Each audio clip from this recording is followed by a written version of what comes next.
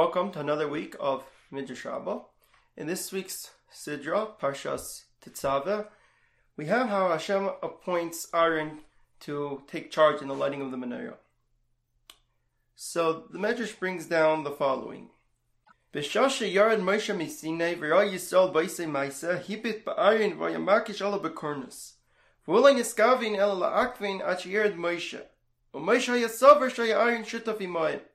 That when Moshe was coming down from Har Sinai, so he saw that Aharon was busy with the golden calf.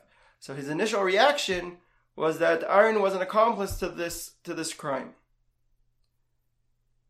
V'haya b'libay olav Amar le'HaKadosh Baruch Hu Moshe yedeani kavanasa shel Aharon hecha isa l'teva. So Hashem told Moshe that really Aaron's heart was really focused on the good. And the Medrash brings down an analogy to illustrate this. Mashal ben melech shachzacha daitei olav v'notel zitzipon lachater beis aviv. Amalei padkagoi atiyagi atzlucha teinlivani echter. So there was this son of this king who wanted to rebel against his father. So he decided he would tunnel under the palace and collapse the palace. Meanwhile, there was someone who worked in the palace that saw what this son wanted to do. So he told the son, "You don't do the digging. Give it to me, and I'll take care of it."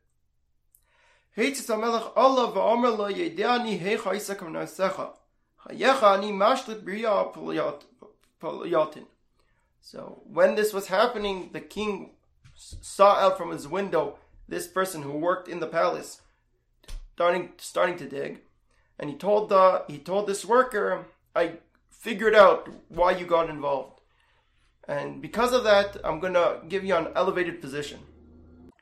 Ela atakach b'shash Amar Yisrael Aharon kum aselonu alikim Amar lehem parku nizmi azav Amar lehem ani kain ani es eisei makil lefonav v'ulei nisasek elad akvanach yavei Moshe. And this is what happened with Aharon. When the Jewish people came to Aharon and they said, "Make for us an idol." So he said to take off the gold, and he said to take it from the woman, knowing that the woman would give resistance in order to buy time. And also Aharon said, "I'm the one fitting to do this because I'm a Kohen. So let me take charge of the situation." So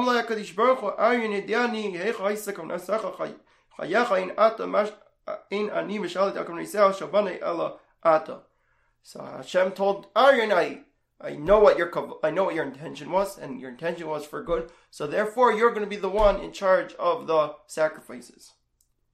That's the lesson we have from this week's Medrash. Thank you very much for tuning in, and see you next time.